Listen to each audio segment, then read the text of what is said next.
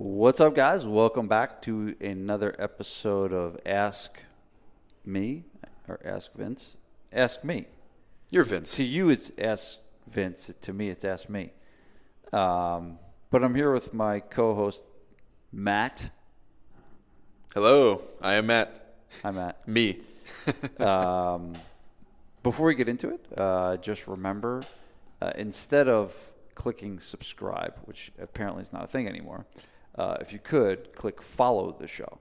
And if you click follow show, wherever, and I don't know all the technical jargon. I don't even know what you're listening to this on. I've even heard that people listen to this on Spotify, which I didn't even know that was a Probably thing. Spotify. I thought you only listened to Rogan on Spotify. I thought, yeah.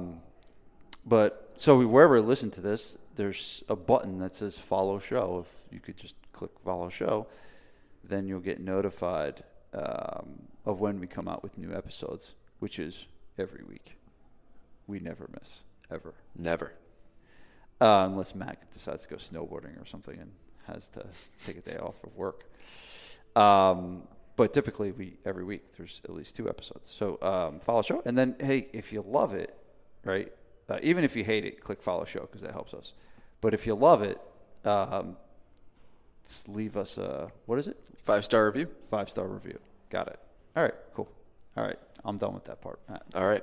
Well, what's been going on with you and with FBU? What's going on? Oh, did I tell you to ask that question or something? It sounded like the way you asked that question is almost like you were prompted to ask that question. It didn't sound very natural. Believe it or not, that was completely freeballing. You got to relax a little bit, Matt. You're sounding very. Do you see my shoulders? Yeah. Do you see how relaxed I am? Shoulders need to go farther. Hands in the pockets. Well, around the corner at the time of this being released, we have Mastermind, SPF Mastermind coming up in Orlando, Florida. Super excited. We got a lot of great people coming down. A large portion of the Mastermind is taking the flight down to Orlando. So we'll meet in person and do that for 2 days. Very, very excited about that. And recently I've been doing a little traveling. Took the family to Vermont and went skiing. Kids, they're not skiers. They went skiing once, like 4 years ago, before COVID. So this is the first time we went, and we went on the bunny slopes and the green circles, and I was teaching them how to ski. And I actually, got into a little bit of an altercation on the slopes with some man. Starting fights. Yeah. Well, I mean, Maybe finishing them. Well, my daughter was doing well, and she's like, I want to try a blue square. And she tried the blue square, and she went flying down the mountain, like totally out of control. She like lost her shit. And she ended up like crashing and like bumping into some guy. And the guy like started yelling at her.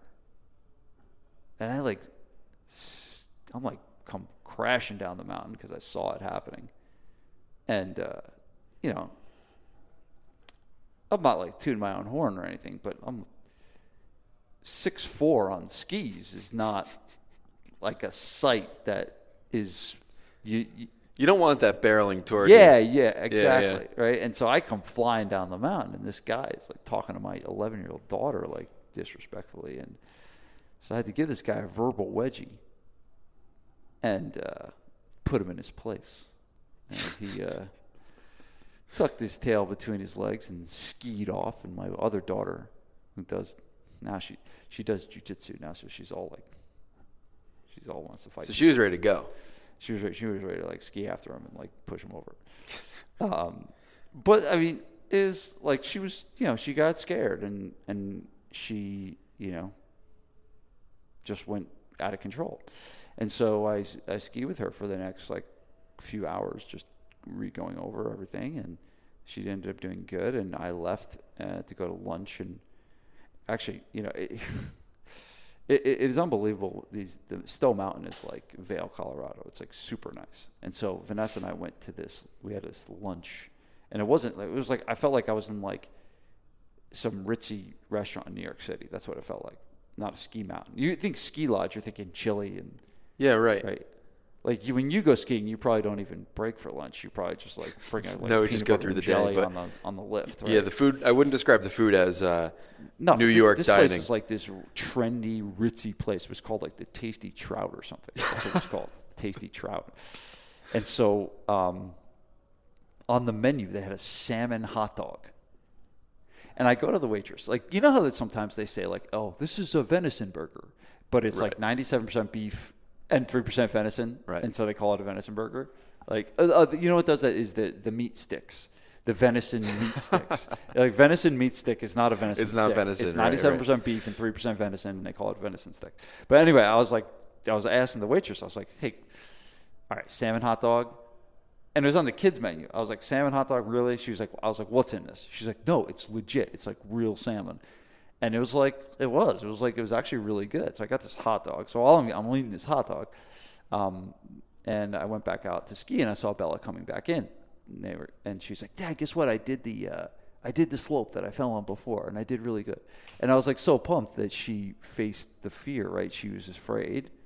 She fell. And then without even me prompting her, she went and did that same one again. I was like, oh, that's a huge win. And the lesson in that is like the fastest way to overcome fear is to face the fear. Right, Matt? Right. Whatever you're afraid of, you'll be less afraid of it if you face it head on. And hey, we all have stuff that we're afraid of. And if you're listening to this and you're a gym owner and you're afraid of hiring your first trainer, you're afraid of starting this marketing campaign, you're afraid of opening up a new location, well, the fastest way to overcome that fear is to actually face it. So I thought it was a cool lesson in Bella, not just me having to give that guy a verbal wedgie and then go and having a salmon hot dog, but to actually, for her to experience failure, for her to experience a challenging, scary thing, and then to basically face it and overcome it was a cool thing. And not have to wait until next year. Can you imagine that, Matt? Imagine her having to wait and live with that all year and think about every time she thought about skiing, she would have thought about that time she got out of control, fell down the mountain, and knocked into some guy, and then her dad gave the guy a verbal wedgie. That's all you would think about all year. Instead, she's thinking about how she built her confidence and how she became better at skiing that day because she faced her fear. Yeah, if she doesn't go down that trail again, it's not that great of a day. But she won because of it. So, turned out to be the best day. Do I have any questions? Yeah. Well, gym owners do. Got it. So the first question that we have for today, and these by the way, this is Ask Vince. This is Ask Vince. It's still fairly new, right? So this is Ask Vince. Ask me. This is Ask me. When you're talking about it, yeah, call it Ask Vince. It's Ask me. Do yourself a favor. It's Ask Vince to you. But this is where I answer 3 questions from gym owners all around the land. All right. Here we go. So first question today is, how do I know when it's time to hire someone, especially for a role that I've held since day one?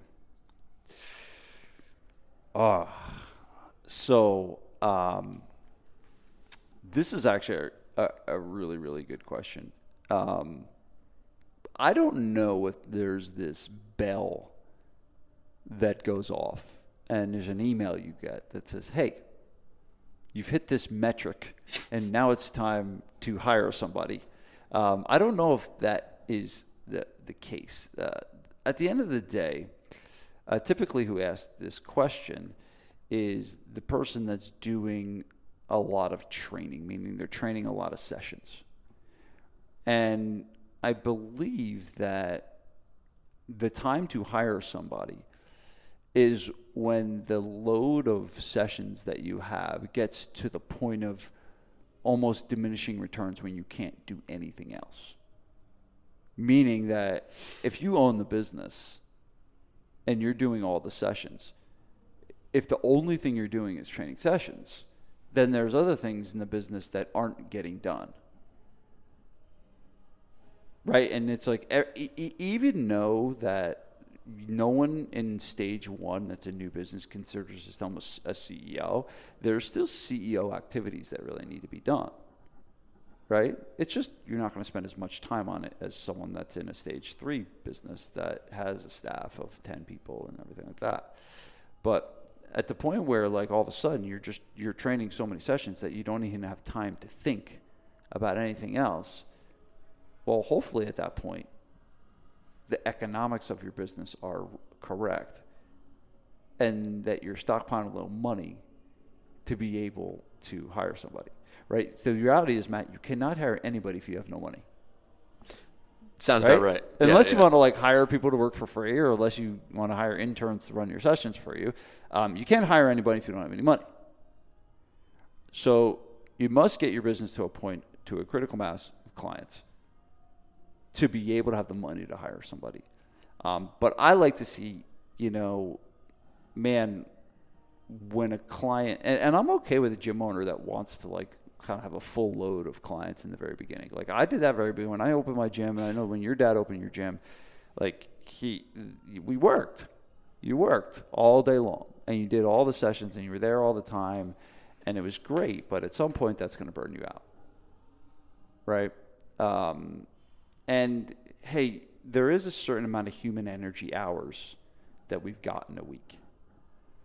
And it's different for different people, right? Some people have a higher capacity, some people have a lower capacity, but I would like to say that training 30 sessions a week is not like working 30 hours a week. I think it's working like closer to 40 hours a week, right? And you got to understand that and know that if you're doing 30 sessions a week, that you're really working 40. And then if you're doing other stuff on top of that, say that's another 20, you're at 60 hours a week. Well, yeah, it is possible to work 80 hours a week, but how are you doing all that effectively, right? So it's possible to do. Like I always hear people like, that work for other companies and they say they're working 80 hours a week. At what point do you reach diminishing returns on your own time? And I was just like, all right, 80 hours a week, but like, probably 55 of it you're on Instagram. Right. You can't. You can't. So I think it gets when it gets to the point. But so I think like when you get to that 30 session mark, and you're doing 30 sessions a week, I think it's probably time to pull the trigger and hire somebody for that. But there's not this bell that goes off that tells you it is when you kind of reach that peak capacity of human energy hours and you don't have the ability to do anything else to grow your company. That's when it's time to hire. But first things first, got to have your economics right and make sure you're making money. The worst possible thing to do is work 60 hours a week and not make any money. That is like the most shittiest thing in the world to do. But honestly, that's why I spend so much time talking about price, right? Because if your prices are too low, you're going to be ready for a slog. So that's the answer to the first one. Cool. All right, so the next question we have is, how do you get the most from your staff without being a drill sergeant? So once you've made this hire, once you've actually brought someone on, how do you not run them into the ground like a drill sergeant? How do you get what you want out of them? Yeah. So I think that there's two levels to this. I think sometimes people try to make trainers into things that they're not. I've done this myself too, right? It's the equivalent to making a tight end a wide receiver, right? Tight ends are usually 6'4" and 285 pounds. And receivers are, these days, 5'10", 160, right? And their job is to fly down the field as fast as they can and catch the ball. The tight end's not going to do that. So you can't make a tight end a wide receiver. And I think sometimes people try to turn trainers into salespeople. And sometimes that does work, right? Sometimes it does work. But the reality is you have to look at, to get the most out of your trainer, you want to look at what is their number one job. And their number one job is to do an outstanding job on the floor. That's the number one thing that you want from a trainer. So let's just say you have this idea that your trainers are going to train clients and then post on social media and clean the bathrooms and do all this stuff. I'll take a trainer that sucks at cleaning bathrooms and sucks on posting on social, and I'll take a trainer that's really, really, really good on the floor all day long and can't do anything else all day long. So the number one thing that you need to make sure you're investing them is the number one thing you brought them on for, right? And that there's a couple things that go into that. One is how they were onboarded. And I think this is the most overlooked component to hiring, is how they were brought into the business. And actually, people make the decision whether they're going to stay with the company within 90 days. So usually the first 90 days of how things go is the decision of them wanting to stay. And if you have, these days, if you find someone good, you want to keep them as long as you possibly can. Because, pickings are slim these days. So it's like, what is the onboarding process? What did they do when they got there? That is probably one of the most important pieces, is that first 90 days. And then after that, is there regular coaching? Is there regular management of that person? Is there, we do something called a quarterly meeting. I actually had one with you recently, right? All of my companies, we do this. Will does it with all the team members at KISS Marketing. It's a quarterly meeting. That's a checkup that says, how are things going? It's a conversation. And I believe people need and want that feedback to be able to know how they're doing and how they can get better, right? And so I think sometimes when people don't do that kind of stuff, a lot of times people will not feel heard and valued.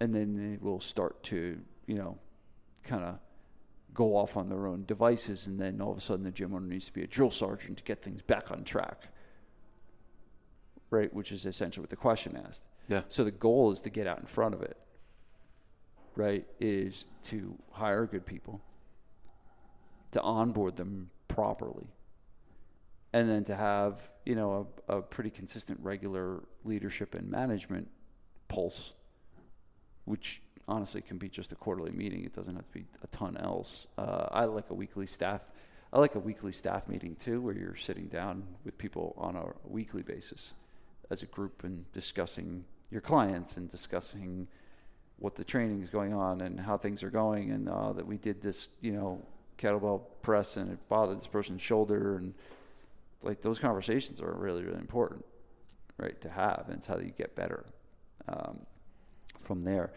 But I think that the answer to the question of getting the most out of your staff is to get out in front of the problem and have systems in place where you meet with them quarterly, where you onboard them properly, and you lead and manage them effectively as part of how you lead your company. The problem with this stuff is a lot of people don't do this because they're so busy doing other stuff, and they don't understand the value of the time of sitting down with team members and staff members to give them the attention they need. So the combination of that and not making a tight end a wide receiver, right? Not trying to make them do extra tasks when, hey, maybe, a win is them training 30 hours a week and just getting better at that. And some people, that's what they're designed to do, right? There's some people that don't want to grow. A lot of times we try to make everyone grow and everyone take on their own location and everyone take on a leadership role. And some people just want to, train people. And that's okay, right? That's okay. And that person is very, very valuable to your company when they just do that. You do got to move with the movers. So you got the other people that know that there are people that do want to grow. Those people will need opportunity, but not everyone does. Not everyone does. There's some people that, they're good, especially some of your part-time people where it's not their full-time job. I know a lot of people listening to this have part-time people, right? They're not going to become your general manager one day. So that's number 2. And you find those superstar coaches sometimes, you think it's like a set it and forget it type situation, but those quarterly meetings, man, no matter how good that coach is or employee is, if you're not course correcting every once in a while, eventually something's going to get lost in translation or some noise is going to creep in. So it's definitely easy to underestimate how important that is to have a pulse on the situation, at least on a quarterly basis. For sure. Really helps you not go, oh, this jackass isn't doing what I want him to do. And put them on the calendar now. Like, so we put them on the calendar a year in advance. Right. So, like, when are you going to have the meetings? And don't, like, wait. And it's like, do we have that quarterly meeting? I'm not sure yet. Right. Put them on the calendar now. Yeah, expectations are so important. Yeah. So,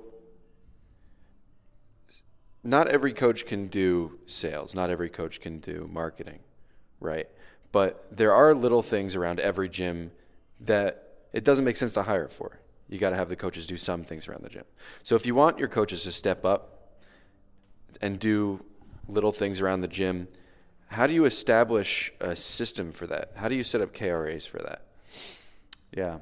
I think one of the most important things, too, is to identify what are the tasks that are going to bring the most value to the business versus what is just busy work, right? Like, for example, there's no 11 o'clock session, so they're just going to go and, shuffle papers around, or they're going to go, put the towels in the bathroom, right? And I think it's important that if you're going to have a list of things to do in addition to training sessions, that those things bring value to the company, don't just fill time, right? So that would be what I would say is, what are the things they can do that would bring value? And the first thing I can think of, right, obviously because I don't see these questions in advance, but the first thing I can think of is reaching out to your members and calling them on the phone in addition to them seeing them in session and checking in with them and being like, hey, how are you doing? Because that's investing in retention. And we know that trainers are better at retention than they are at sales and marketing. We know that as a fact. And so a simple thing is, like, do they have a list of clients that they're responsible for following up with? At my church, we have a deacon, and her name's Sarah. And Sarah, like, checks in with us. She'll bring us cookies on, holidays and stuff, and that's her job. She has a flock. So Vanessa and I are in her flock, and then we hear from her. So I don't hear from the head pastor of my church. I hear from my deacon, right? And the deacon goes off, and so we're on her list. And so trainers can have a list like a deacon, right? They can have a list of people that they are in charge of monitoring and making sure that those people are getting what they need. Man, I can't think of a better use of a trainer's time than to do that when they're not training, right?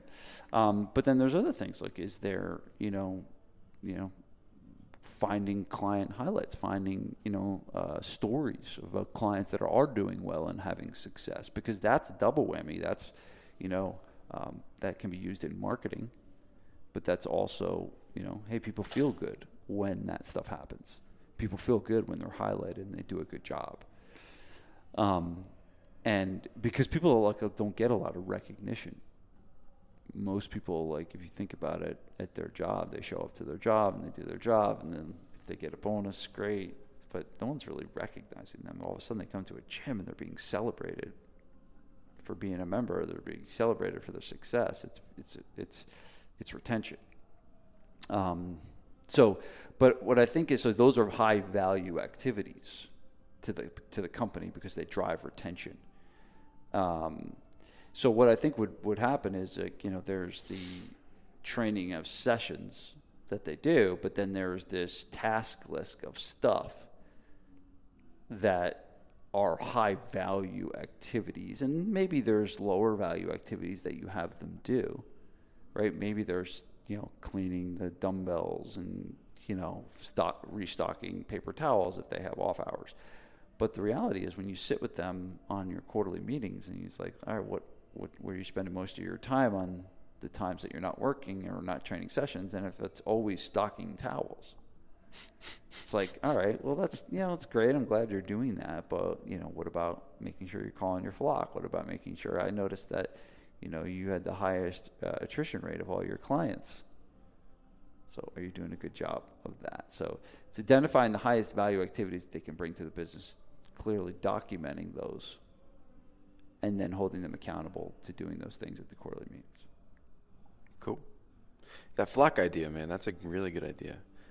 And the whole outreach and even reactivation concept of getting your coaches to reach out and get people back in the gym. Yeah, I mean, a lot of people want to be able to pay their coaches more just because they like to pay their employees like better than other gyms, I suppose. Or maybe they're finding it hard to get coaches because they can't pay enough. So this is a way to be able to pay more. Just allow them to create more value for you, and naturally you'll be able to pay them more. So if you're having trouble hiring, it's definitely a good way to maybe bring on people. Awesome. I love it. Cool. Good job, Matt. Thank you. Imagine you say, bad job, Matt. Was that 3? Was that third That one? was 3. That was 3? That was 3. So that third one was actually... I snuck it in there. Yeah, it was kind of like... it was almost like a part 2 of the second question, but that was considered the third question? That was the third, yep. Right. How do you make So KRAs? How do you get people to fill in that's downtime? 3 questions of Ask Me. When you're telling your friends about this podcast, it's Ask Vince, not Ask Me. Don't let them confuse you. All right. Well, till next time, Matt. Remember, again, follow us for your sake, because you're going to get great information every week. But in return, all we ask is you give us a 5-star rating wherever you're listening, Spotify, Apple, whatever platform I've never heard of before. 2 things. Follow, 5 stars. You're so pushy. I am. You're very pushy, Matt. Thanks, guys. See you guys next time. What's up, guys? Thanks so much for listening. Do me a favor and go ahead and subscribe to the podcast. This way you'll get notified when we get new episodes come out. And if you really, really loved it, I'd truly appreciate it if you left us a 5-star rating. So thanks so much. If you're looking for more free stuff from me, head over to vincesfreebook.com. You'll get a free copy of my marketing book, and just head over to vincesfreebook.com and I'll send you a copy. Thanks.